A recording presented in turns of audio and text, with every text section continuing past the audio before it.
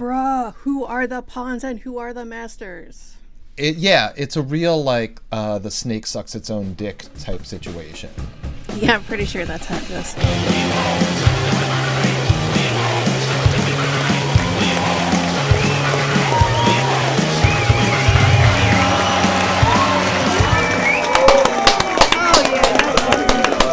Yeah. Oh my god. Boop, boop, boop, boop, boop, boop, boop, boop. What's going on, guys? It's On Fire tonight with Josh and Tressa. I'm Josh. I'm Tressa. And we are here to talk about The Peripheral, Season 1, Episode 1 on Amazon Prime. So, if you haven't seen it already, we're going to spoil it by talking about it. So if you don't want things spoiled, go watch it. And now you're back. Welcome. Hi. Hey. Hey, Josh. Yes, Tressa. What'd you think? Superfans, letterheads, longtime listeners.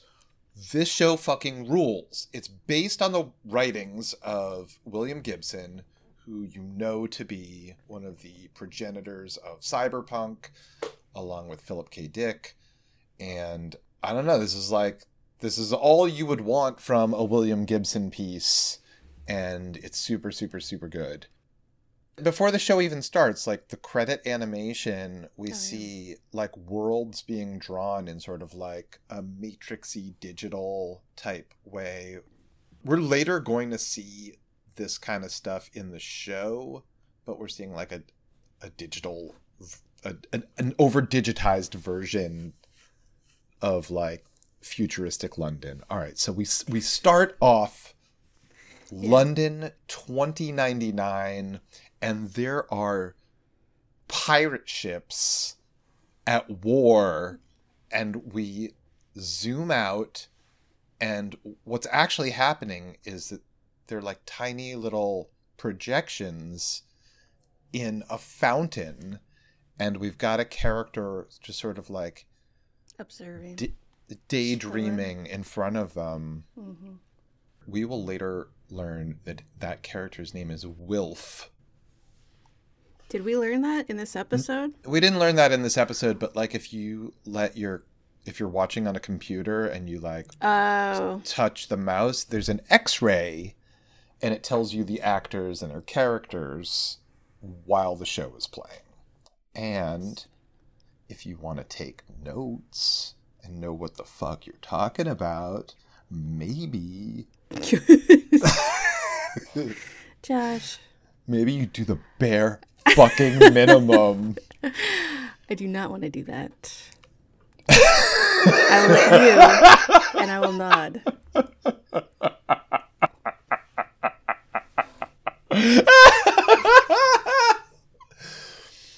I do not want to do that, says Tressa. The bare fucking minimum. Meh. I do not want to wiggle a mouse with my pinky.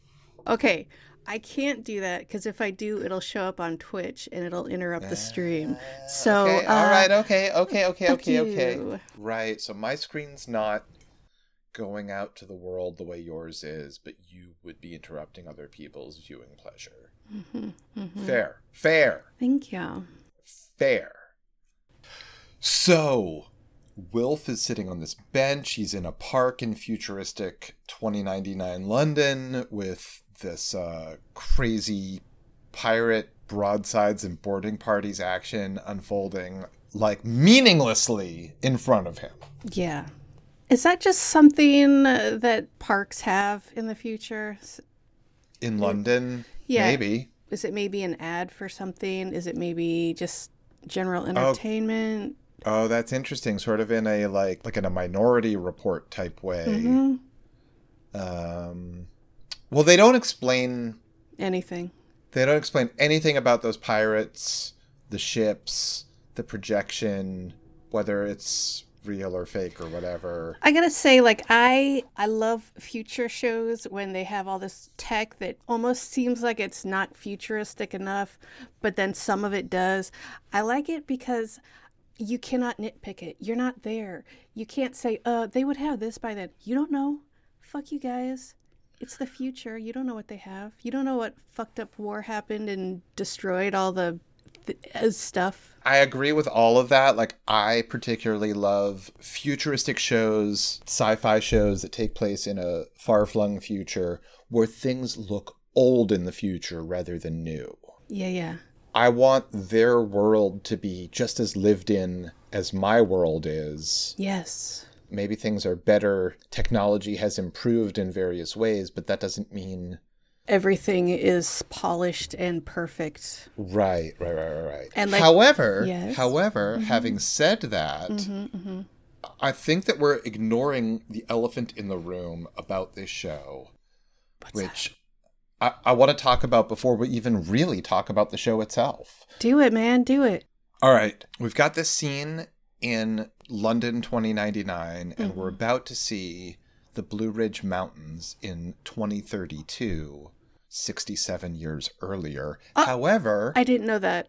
I did not know that. Okay, yeah. So those are two things. And it would appear that our character who lives in the Blue Ridge Mountains in 2032 is going to either a completely simulated world in her game or simulation or VR or however you want to talk about it, or she's transported to that London 2099 that we see at the very beginning, or she's not real, but London in the future is, or London in the future is not real, but her 2032 is, or they're both real, or they're both not real.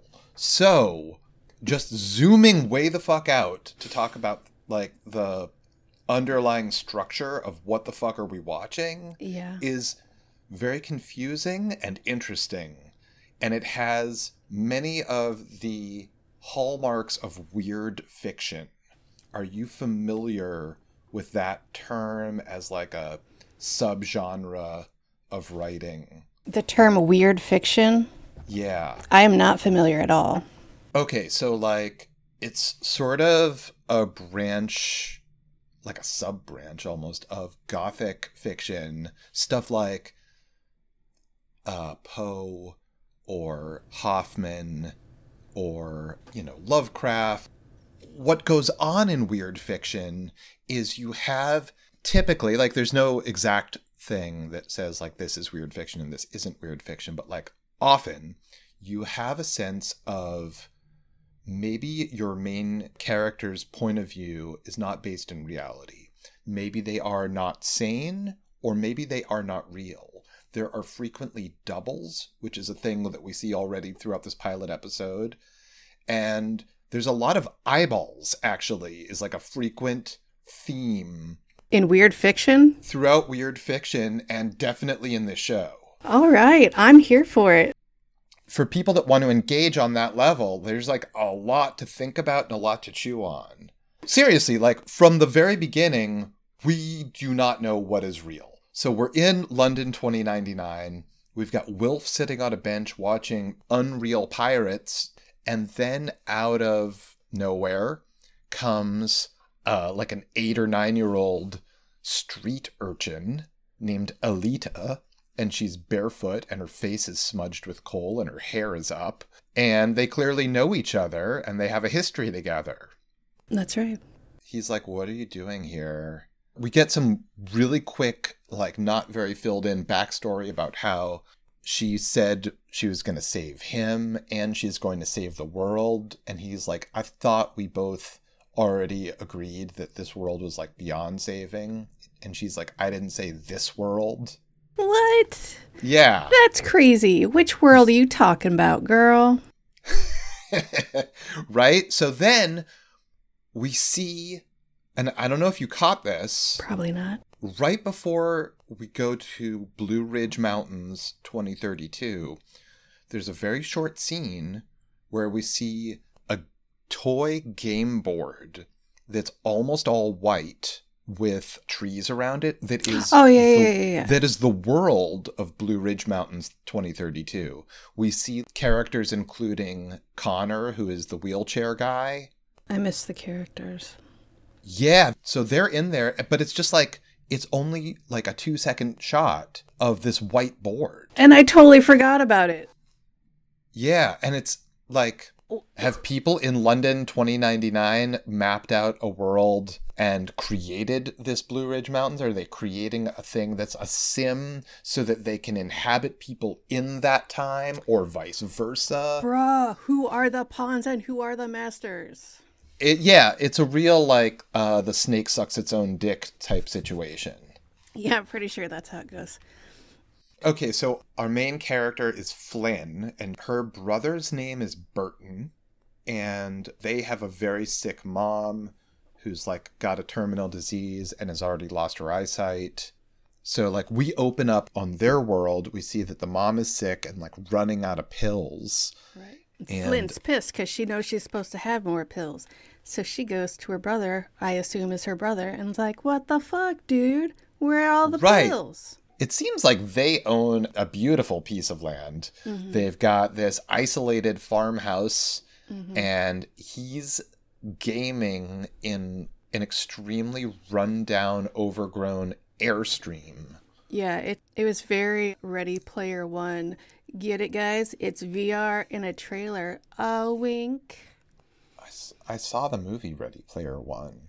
Remember he like went into that junkyard and he had this whole setup of VR shit, and like he put on his suit and he was just like, I have my secret VR thing in a trailer that's in a garbage place. No? Oh, okay. Yeah. I'm sorry. It's been a minute since I saw it. It was a fun movie.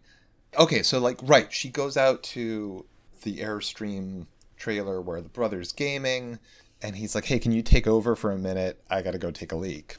So she jumps into his game, and then, like, we see the world of the game that he was playing, and now she's taken over his avatar, and it's like a World War II type thing. Yeah, I like that Call of Duty hasn't changed one bit in, 50 years, 30, 40 years? What year is it again? Great question, because maybe it's like 100 years from now, maybe it's 600 years from now. Maybe we haven't actually seen the real time, if there even is such a thing, that this show takes place in. So, her brother's avatar.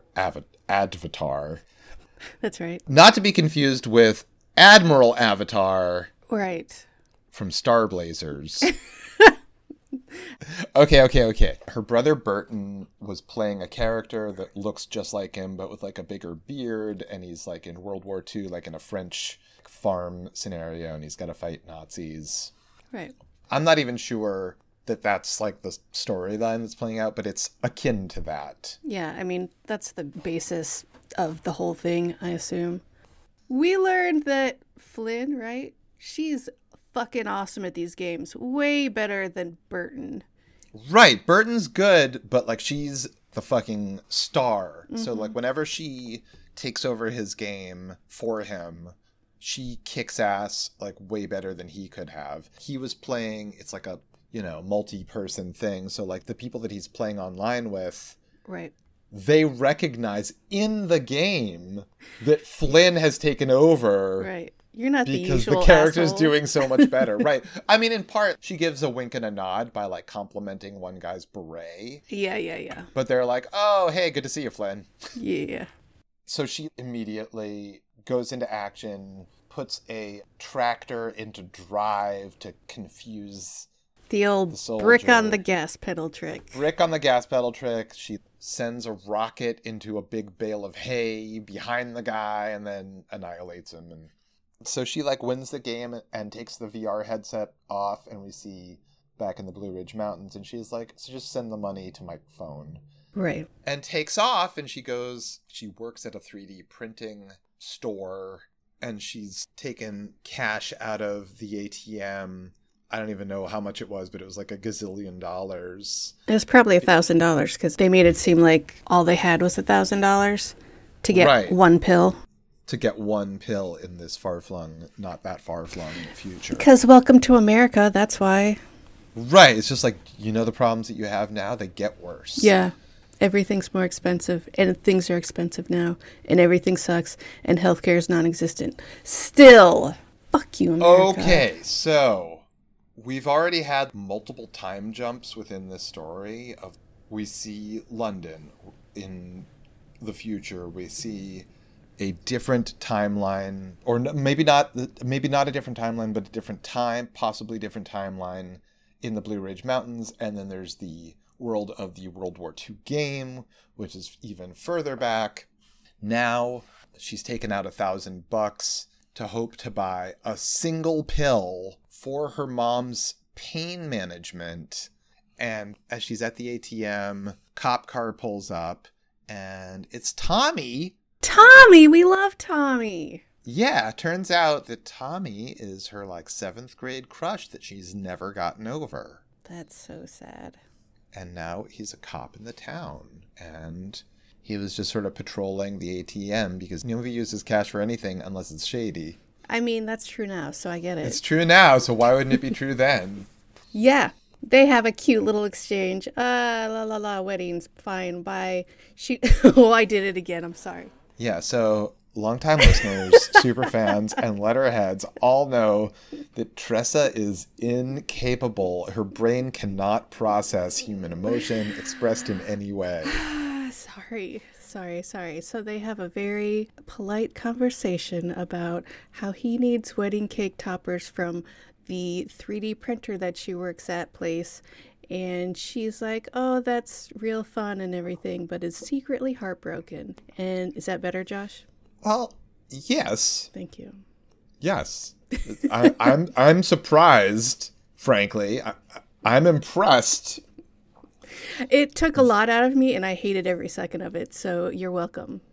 Well, okay, so what I'm learning right now in this moment is that you actually are absorbing information when all along I thought you had been incapable of absorbing certain types of information, and your brain went into auto drive and just shuts off. And whenever people are expressing any sort of tenderness, all you hear is whatever, bro.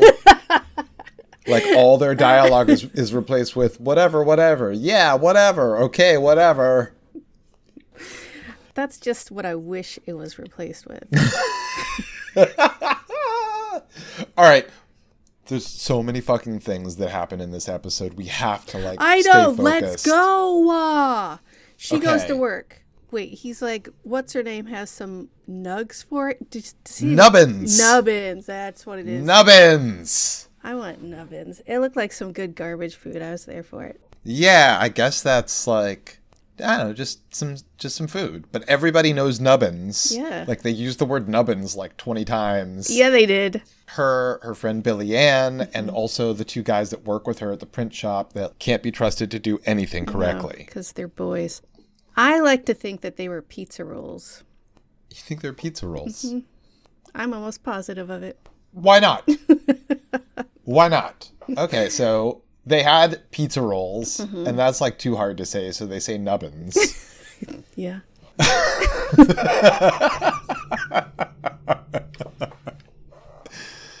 The two guys who are sort of they are our stock Doofuses. They're our stock doofuses. They're our comic relief because they are not good at their job, I guess. Right.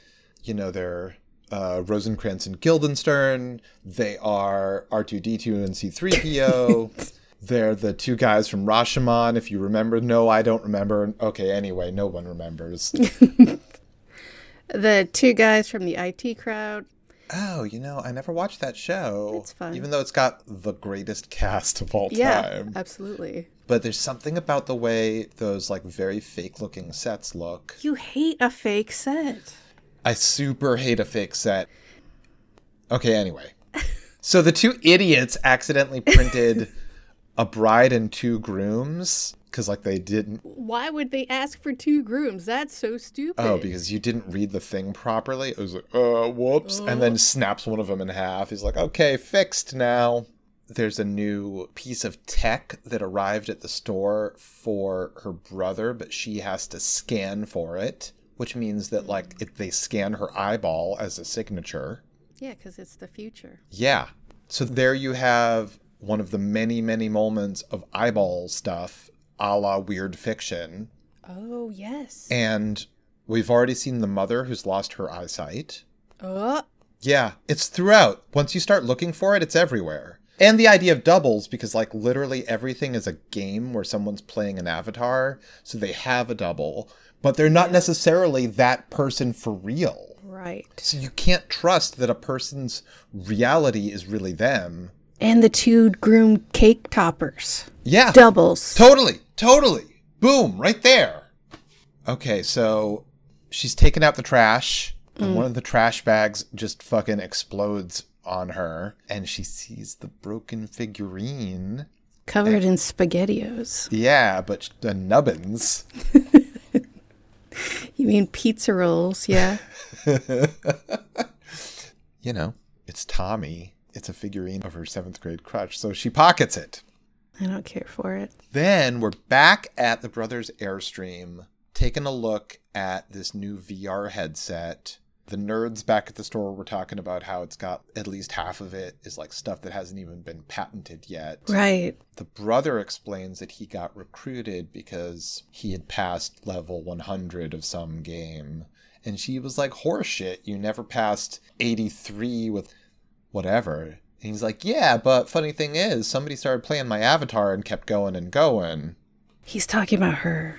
Right. So, because that avatar got so far, this company wants him to beta test their new headset for this experimental sim. Or that's what he's been told. And right. It pays well. So, what you have here is your classic Last Starfighter scenario. Flynn pops on the VR headset, and zoom, we're in what seems to be London 99 again, like London 2099. Or whatever. It's like a super futuristic world. There's a voice. She is presented as her brother because everyone thought that her brother was the amazing game player. Right. So the avatar that Flynn is playing looks exactly like her brother. And people refer to that character as such. Yes. And so he has a voice in his head telling him what to do and explains that, like, you're going to feel real pain if somebody hurts you in this game. Why would you add that to the game? Why is that a feature? Fuck that.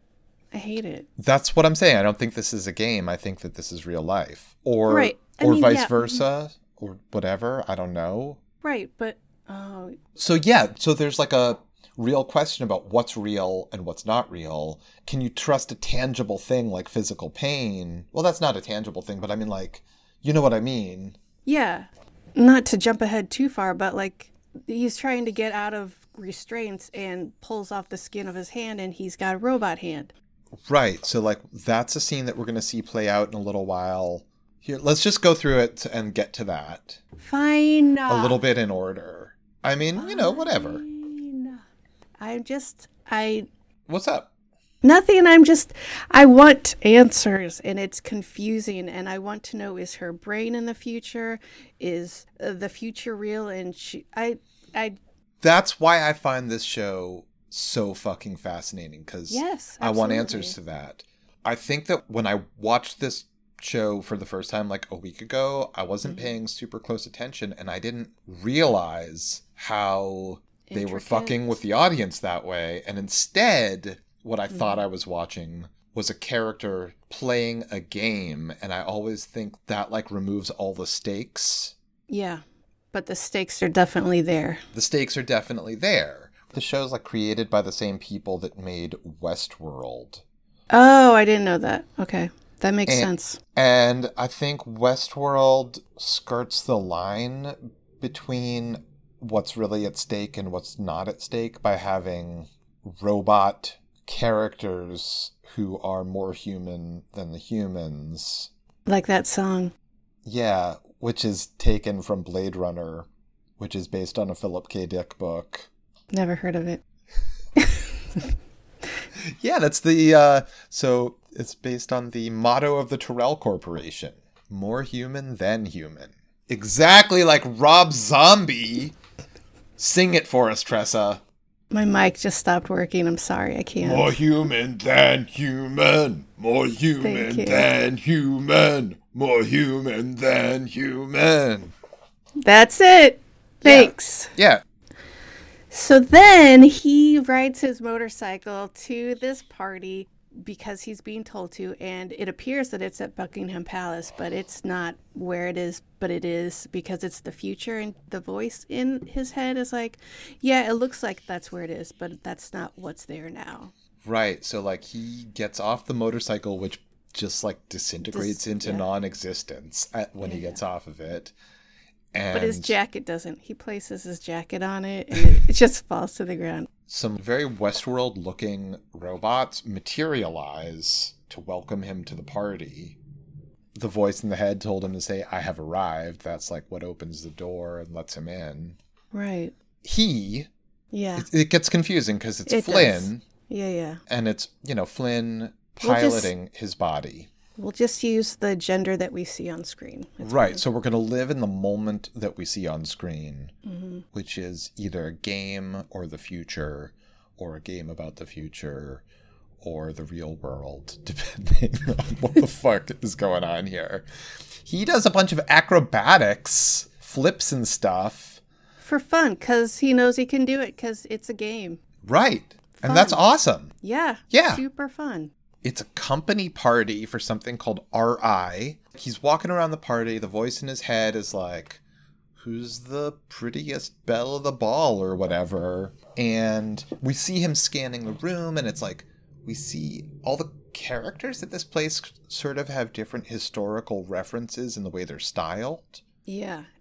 It takes place in this future world, but it's many things harken to different eras of history throughout the party. And I think that if we did sort of a slow-mo frame by frame, we could like really tease that out a bunch. I just took that as fashion is weird. Yeah, maybe that's all it is. Maybe that's all it is. Like maybe in the future, fashion is based on this, that, and the other thing, much as it always has been. Right. I don't know. But there's like a mutton chops guy. Yeah. Flapper lady and slick back lady hair. He focuses on one woman, and the voice in his head is like, no, careful, that's the queen bee. You don't want to feel her sting. And then he finally finds this like femme fatale, film noir, like 40s looking lady. The voice in the head indicates that's the right choice. And his mission. Yeah. His mission is to get her to take him home. And how does he do it? He's like, blah, blah, blah, let's go. That was for you, Josh. Thank you. Thanks. Now, I'll ask you again. You motherfucker. Blah, blah, blah. Honestly, the hilarious thing is that's actually kind of right. I know, it totally is. He's basically like, hey, good looking, what's up? And she's like, hey, why don't you have a seat? Because you said I was pretty. And then he's like, hey, do you value your time? Because this is something that Flynn was told by her friend. Like Billy Ann. Yeah, she was great. Yes. And Billy Ann gives Flynn the exact recipe for how to do it. Yeah. He was like, hey, do you value your time? And she's like, yeah, I guess as much as anyone does.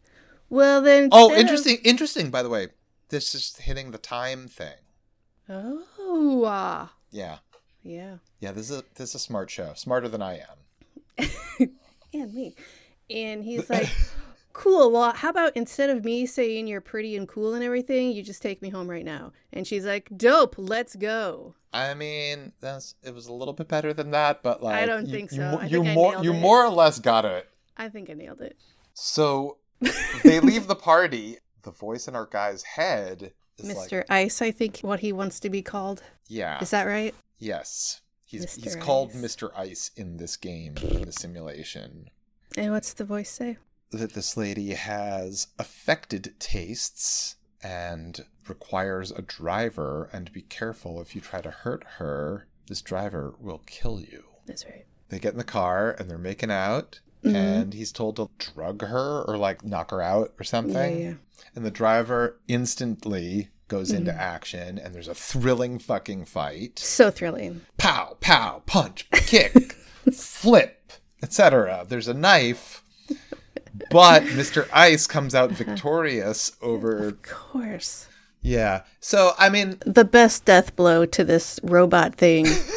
Just putting the knife on the steering wheel and breaking the car so it stabs itself in the head was beautiful. I loved that.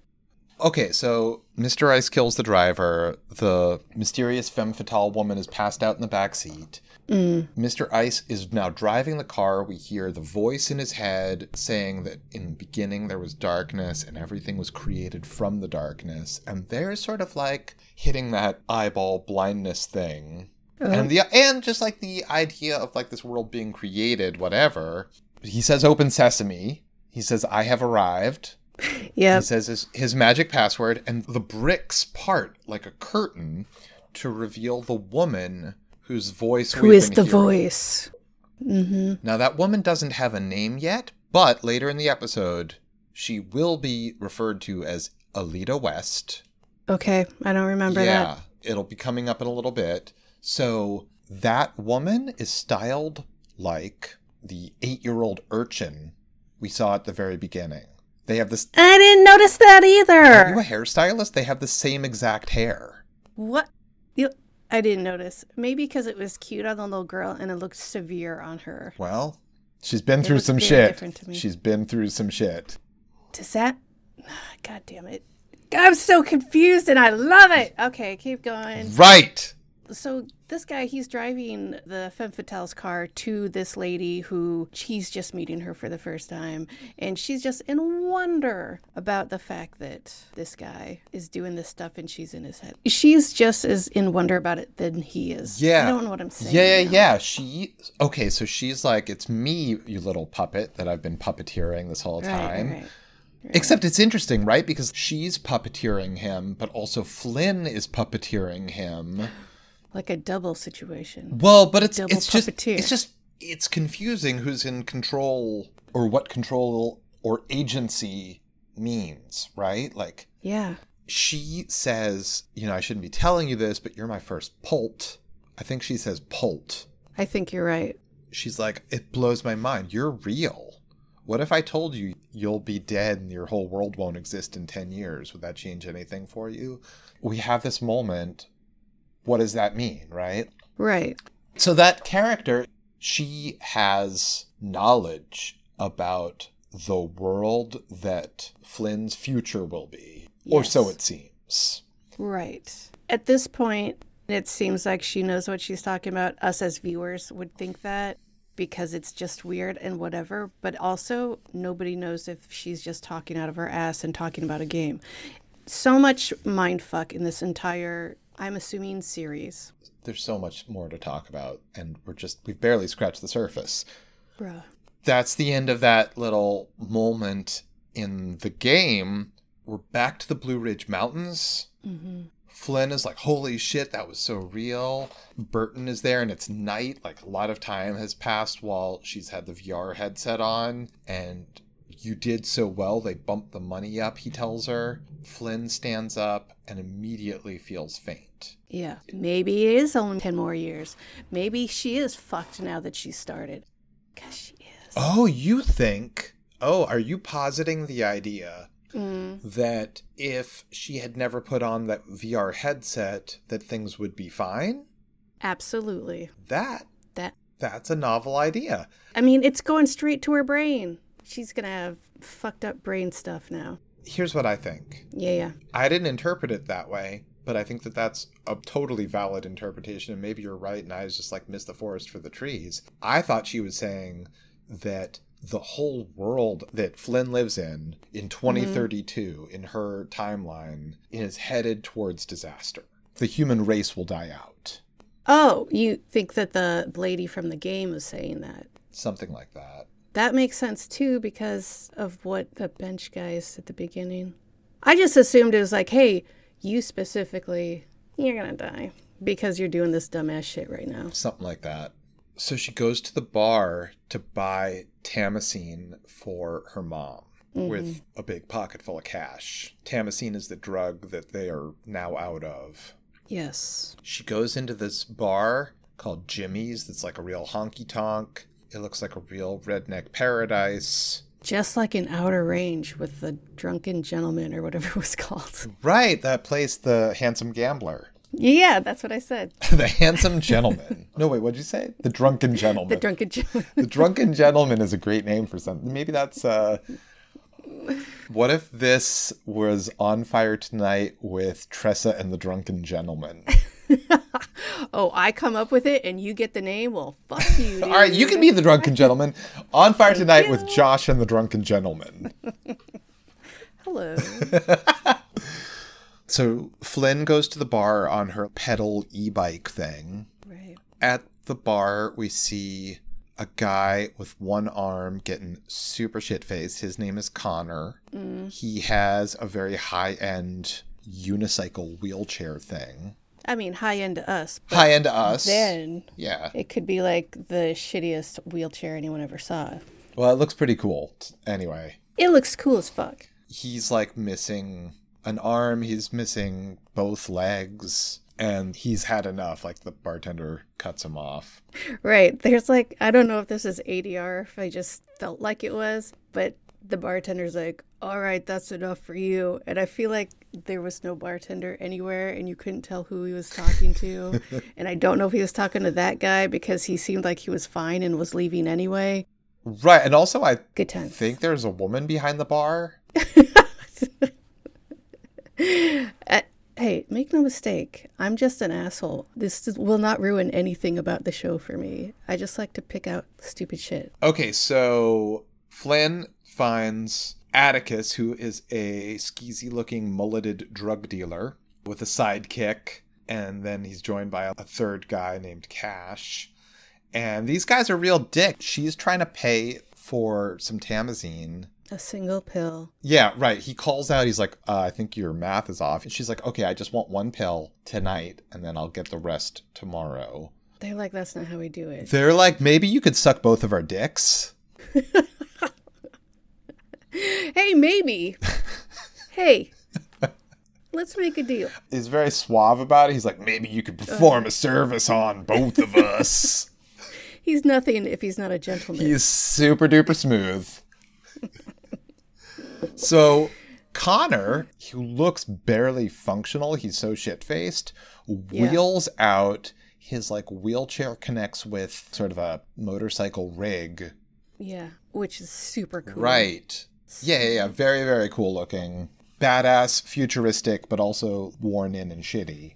Yeah, absolutely. Everything, once he like connected his wheelchair to his rig thingy, it seemed like everything before then was him pretending to be drunk, because after that he was fine. He was collected. He was calm. He's like, hey, maybe you just give her the pill, you fucking dickheads, because I could probably kill everybody, and I will if you just don't give her the fucking pill. I mean, I think it's kind of like a Han Solo in the tavern scene situation where he might be legit drunk, but he can handle himself, you know? And that's why it was okay that he drove home. Oh, this is about to be a drunk driving PSA. This is in the Blue Ridge Mountains. There's no law there. Oh, you're right. I'm sorry. There's also apparently no traffic. Like, they encounter no one never. on those roads. Did we even see a car in the Blue Ridge Mountains? We will in a little bit later on in the episode, but not right now. Yeah. Okay, so there's a real tense showdown because they're being fucking dicks to Connor, and Connor's like, oh, you know what? The very worst thing I can see happening out of a confrontation right now is that I kill 2 of you and not 3 of you. That's the worst possible outcome. Yeah. And they're all like, oh, fuck, this guy could really kill us. So Atticus gives them the high sign, and they make the deal, and Flynn buys 1 pill for all the money that she has in the world. Man, Jesus Christ, just give her 2. 1 pill. What the fuck, dude? Then they go back inside the bar, and they see a guy that we'll find out his name is Corbell later in the show. Corbell ice cream? He's smoking a cigar. and he's an Fudgy older the gentleman. whale? He's like a middle-aged or older gentleman. Mm-hmm. There's a meaningful exchange of glances right there. Yeah. Connor, meanwhile, is like, so how much of a charge do you have on this bike? And she's like, not enough. Fucking Burton never pedals. Fucking Burton. Right. And Connor's like, well, they could put that on his grave. Clearly that's always going to be Burton's story. So he gives her a tow and recharges her battery in the process and drops her off. She says thanks and goodnight. Then we see back at the bar. Oh, it's brutal. Yeah. You want to walk us through it? Big boss guy, whose name I already forgot, is talking to Attic. Corbell. Oh, yeah. Corbell Ice Cream is talking to all the other guys. Also, that guy is in Westworld.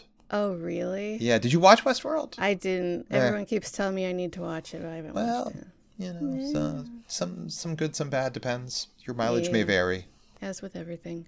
And he's like, hey, fuckers, what the fuck? You don't sell one pill. That's fucking stupid. I hate you. Go to your room. Or whatever he says. And they're like, no, it's cool. No, whatever. Well, he's like, here, take a drink. I need you to calm down for this.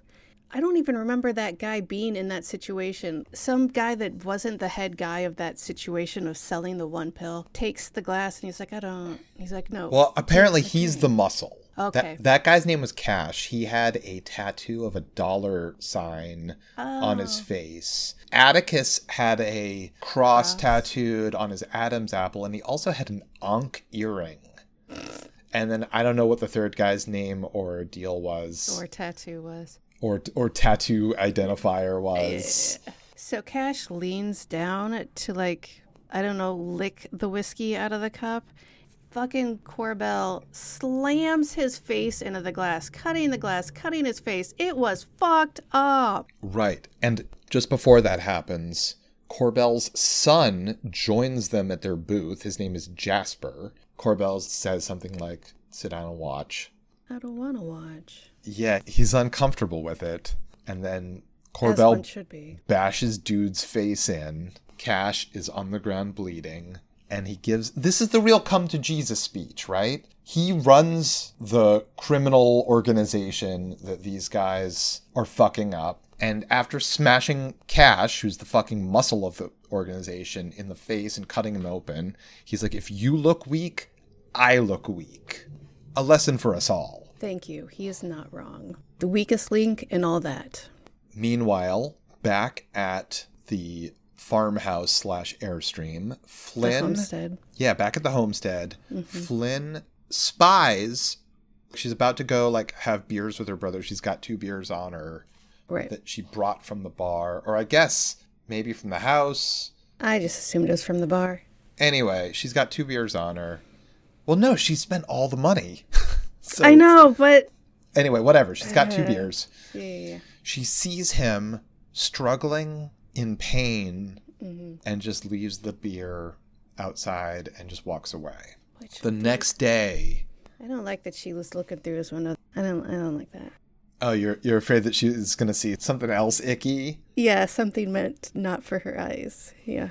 So the next morning, she's washing her sick mom's hair, and she has like sort of a little momentary flashback thinking about last night's virtual reality thing.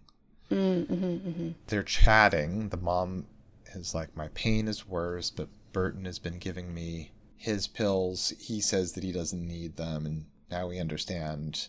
He wasn't taking them for himself. He wasn't taking them for himself. He was just giving her extra. Exactly, and she's been gobbling all of hers and his and going through them even faster than Flynn realized. Yes. Flynn then apologizes to Burton and asks him about the pain, and he's like, meh, whatever. Like shrugs it off. Blah, blah, blah, blah, blah, whatever. Blah, blah, blah, blah, blah. So then she puts on the VR headset. Ugh. Yeah. Gugh. Yeah. Gah. This is very weird fiction.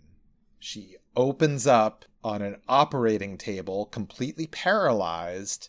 Alita is talking her through the surgery. Now, we see Mr. Ice's body. This is Burton's avatar. He's unable to move, unable to get out of the game.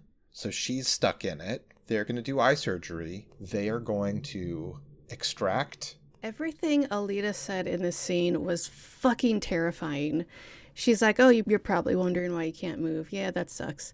Oh, also, you're probably trying to scream your way out of this in your head. Can't do it. Only I can do that.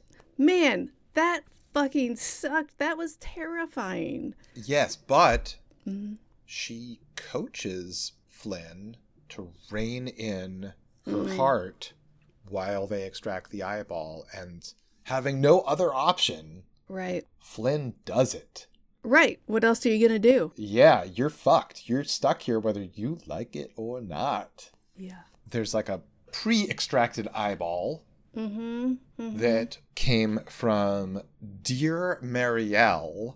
That is the woman that we drugged in the previous scene. That's why we needed her. We needed to get her eyeball. After this, I pretty much looked away for the entirety of the scene because no thank you. Yeah, it was very gruesome. It was all good. It was all those things. So Alita says, get some shut-eye. Time passes without us knowing how long or whatever. Mr. Ice then wakes up at night in a vehicle with Alita. They're driving. The new eye will open doors for them. Just as it had been scanned for the whole machine that she's using right now. And any other thing she needs to sign for, they scan her eyeball for it. Or people. Technology is what it is. Josh, technology. They get in an elevator that goes down, down, down, down, down, down, down.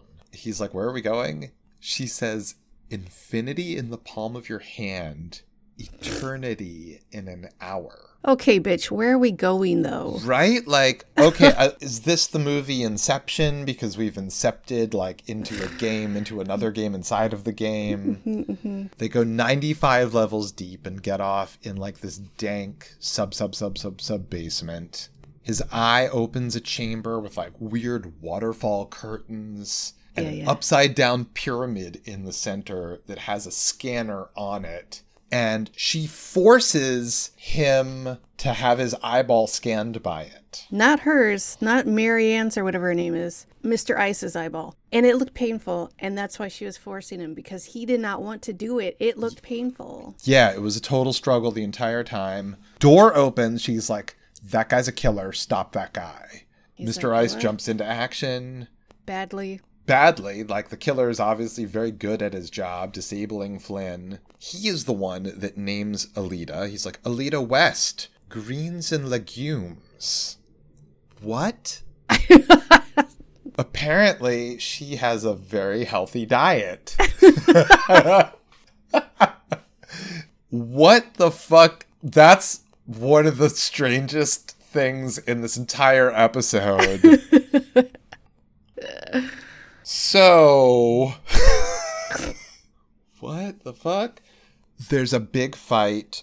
The killer... He's got a crazy sonic gun that I fucking love that sonic gun. That was super neat. It's amazing. Flynn / Mr. Ice gets back up and is struggling to save Alita from the killer. And in the process, we see that thing you were describing where the hand gets peeled off. And underneath the regular hand is a robo-skeleton. A T2 skeleton. Yeah, it's the T-1000 for real. Yeah. Apologies, T-1000, yes. And so there's like a moment of like, what the fuck? That's another fucking weird fiction thing where it's like, I'm looking at my own body, but I can't trust my own body. Yeah. To be what I think it even is.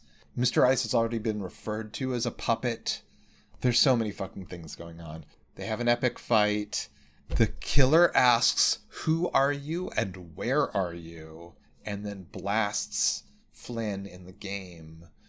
That's the end that we see of that The VR. detail in Mr. Ice's face when that thing goes off is so disturbing and gorgeous. Yeah, really nice effects, right? For sure. So Flynn wakes up, immediately gets up and pukes outside the Airstream. Yeah, never again, fuck that. She's completely done. I'm never doing that shit again. Fair. Right. That was like the worst. The fucking worst And she felt every fucking second of it. No, thank you. So the next morning, we see her friend Billy Ann working to get her fucking lazy ass up out of bed. She's been sleeping in. Let the girl have a mental health day. Jesus I Christ. guess not. So, I don't know what the deal is with Billy Ann, but Billy Ann's the spunky best friend that everyone has. I think maybe. What don't you get? I think that she seems like that, but I'm most suspicious of her. You think she's a plant? Kind of. I could see it. So she's like, you know what déjà vu literally means? It means already seen. We've got the idea, like, the idea of déjà vu is also like, wait a minute, am I living in a world that I've already experienced? There is that feeling of unreality about déjà vu. Mm-hmm. She finds the stolen figurine of Tommy and she's like, you dirty, dirty girl.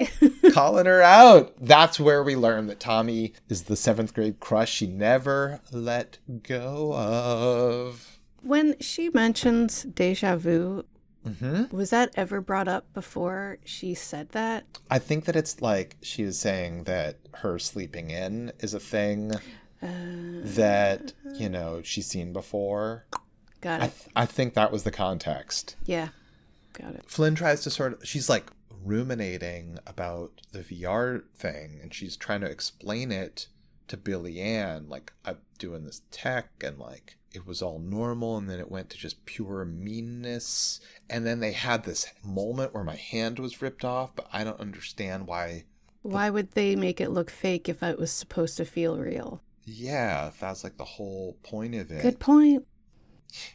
So then she says, like, I can't help feeling like I was in a real body somewhere that's real and not a sim. Yeah. She goes to work. Yeah, back at the 3D print store, and she gets a call. Doing some windows. Yeah, she's squeegeeing the windows. A pointless fucking job as far as I can tell. Like, look at this crap shack. No one cares if the windows are clean. Not at all. Mm-mm. But she's got to do something with her time, so I guess squeegeeing the windows will do. While doing that, she gets a call from Wilf. That's the dude we saw at the very beginning of the episode talking to an imaginary street urchin who maybe wasn't imaginary or whatever. And he warns her, and she hangs up on him. Yeah. Mm-hmm. What else is she going to do? Like, that was one of the worst experiences in my life. No, I'm not going to do that again. Yeah. What? That's stupid. Fine. But we're going to fuck with all of your technology when you try and close up tonight. Well, wait. Before we get to that.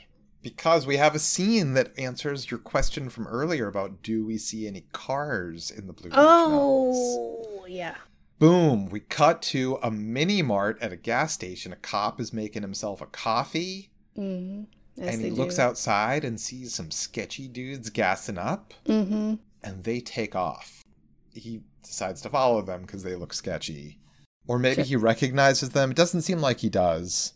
The cop goes and chases these guys who, this whole scene before the chase reminded me of John Wick when he's like, hey, nice car, blah, blah, blah. Anyway, not important. So the cop goes and chases these guys and he loses them. He's like, they were right there. What the heck? How did I lose them? He's following them at a high speed. They go around a corner. He goes around the corner and they are just not there at all. They've completely disappeared. He pulls over because, like, what else is he going to do, I guess? Right. And but also there were tracks in the grass where he pulled off. I think he saw those and was like, oh, okay. Eagle eye there. Yep. That's me all the time. Mm-hmm. Yeah. So he gets out of his car and a dude appears with a gigantic piece of artillery and tells him to get in the road. He's like, why? If you don't, I'll shoot you. Good reason. And then he gets run over by an invisible car. What? That's crazy. Yeah. Cars aren't invisible, Josh. Yeah, and then it comes back into visibility, and the dude who was holding the gun gets into his car, which had been invisible, and then they both drive off, and the cars go invisible again as they drive away. That's right. So those are some badass dudes with some very cool technology at their disposal. They gotta be from the future, right? Or maybe like in 2032, that's like high-end tech that's available. It's like a 2022 Tesla. It's there, but not a lot of people have it. Something like that. So now we go back to the 3D printing place, and she's closing up, and she's like, okay, bye, whatever. Yeah, it's night. I guess, like, I don't know how much business this 3D printing store in the Blue Ridge Mountain is getting other than... It's like the only business in the town. There's a bar... A gas station. There's a gas station where the one cop goes. No, there are two cops because there's Tommy and this other guy. And a 3D printing place. And a 3D printing place that, like, the only job we know that they've ever done is printing a bride and groom. Right, but they have a shit ton of 3D printers, so they got to be doing something. And they were all on. She had to turn them off, so they were doing something. Yeah, there's a lot of computer power Maybe in there. Instead of like having Amazon deliveries, they make everything in the 3D printers and people come and pick it up. Yeah, that makes a lot of sense. Thank you. Yeah. Or for that matter, maybe just like 3D printing anything at like a high-end place like that is something that people do all the time for, I need to like fix the plumbing. Right. In my kitchen. You don't need any other stores or businesses. You just have something 3D print every object. Yep. But at that point, I would think that everyone had a 3D printer in their house and they could just do it at home. But whatever, I'm not going to get into semantics. So she's shutting down. Right. Shutting down all the printers. And they start turning back on and talking to her and telling her she needs to get back in the game if she wants to live, ? Yeah, it's Wilf. That same character is now, he's not calling her on the phone. He's calling her through other technological means. All of the machines, like she's turning one off and the next one starts talking. He's piloting all of this technology, telling her she has to sign back in. There's a $9 million bounty on her and her whole family on the dark web. Fuck, dude. Yeah. So she hops on her bike and goes home in a hurry. But also I wonder, there's so many times in shows and movies where they do not mention numbers when they talk about money because at some point it won't make any sense in the future because of inflation and whatnot. And I gotta wonder, if a pill is $1,000, and I don't know what this pill is, it's a made-for-TV pill, I guess, maybe, I don't know. Is $9 million really going to be that much money to have on your head? I don't know. I wouldn't get too hung up on that because I think on the one hand, we have to assume that all medical care is expensive. And on the other hand, I think we have to believe that all life is cheap. Oh, good point. Yeah. I mean, to be fair, I'm not going to get caught up on it. I just get nitpicky. And no, I feel you. I feel you. I feel like whenever you name a real number, it's like... It's a good way to pull the audience out of the moment, to be calculating what values are relative. Right. Like if you're going to use money amounts, just make up a fake money so we don't know what that means. Totally. All the credits. Yes, the credits. Right. Thank you. Yeah. And she's like, well, okay, I gotta go home. And she goes, and her brother's there with a bunch of his buddies drinking beers. And she's like... They're all like army buddies, his whole squad. She's like, dude, someone's got a bounty on my head. I'm totally scared. And they're like, that is hilarious, you stupid little girl. Right. They're all worried about Connor. That's the guy in the wheelchair who we met in the bar fight scene. Right. Who, stepped in. Honestly, Flynn doesn't seem like she needs people to protect her, but he protected her. He had her back. So anyway, they're all talking about, they're worried about him. Maybe because he's drinking himself to death. Maybe because he got the most injured when they were at war together. Whatever. Right. She rolls up and she's like, listen, the company or somebody got in touch with me. They want me to log back in. And they said that there's a bounty of $9 million on all of our heads. Everybody just fucking bursts out laughing. Hilarious. They're like, bah ha ha, good one. Burton's like, hey, idiot. Yeah, Burton's like, can you grab that 12-pack for me? And she's like, if you're too drunk to fetch it, you're too drunk to drink it. Boom. Yeah, burnt. And then... Get wrecked. She goes in to put her mom to bed and says that, Tommy was asking about you, and she's like, oh, the funny thing about losing your sight is, like, you remember people. Like, I know that I've seen him as an adult, but, like, I think of him as a boy. And so I think there's sort of an echo of people we are and people we were. And meanwhile, outside, the guys who were just making fun of the idea of there being, like, a bounty on their head was like, we weren't taking Connor seriously. Maybe we should have been, and fuck, maybe we should be taking this other thing seriously. And we hear, while Flynn is putting her mom to bed, they start operating some drones just out of an excess of caution. Yes. Lo and behold, the drones with, like, heat vision spot a whole team of assassins approaching. That's right. They're almost right fucking there. They put out their own drone just to find out exactly where they were. Yeah. Drone crazy. It's Drone City, but also, like, so we've got a team of army guys drinking in the woods. They're about to get invaded by a team of assassins. I guess those are the guys with the invisible cars. Oh, yeah, absolutely. Has to be, right? Cut to credits. That's the end of the episode. What? And we've got London Calling as the end credit song. You guys. Right? Nice one. Nice one. Good shot, dude. There's so many fucking things happen in this episode, and there's so much to talk about and think about. And it's too much for me to comprehend. Well, unfortunately... Are we smoldering?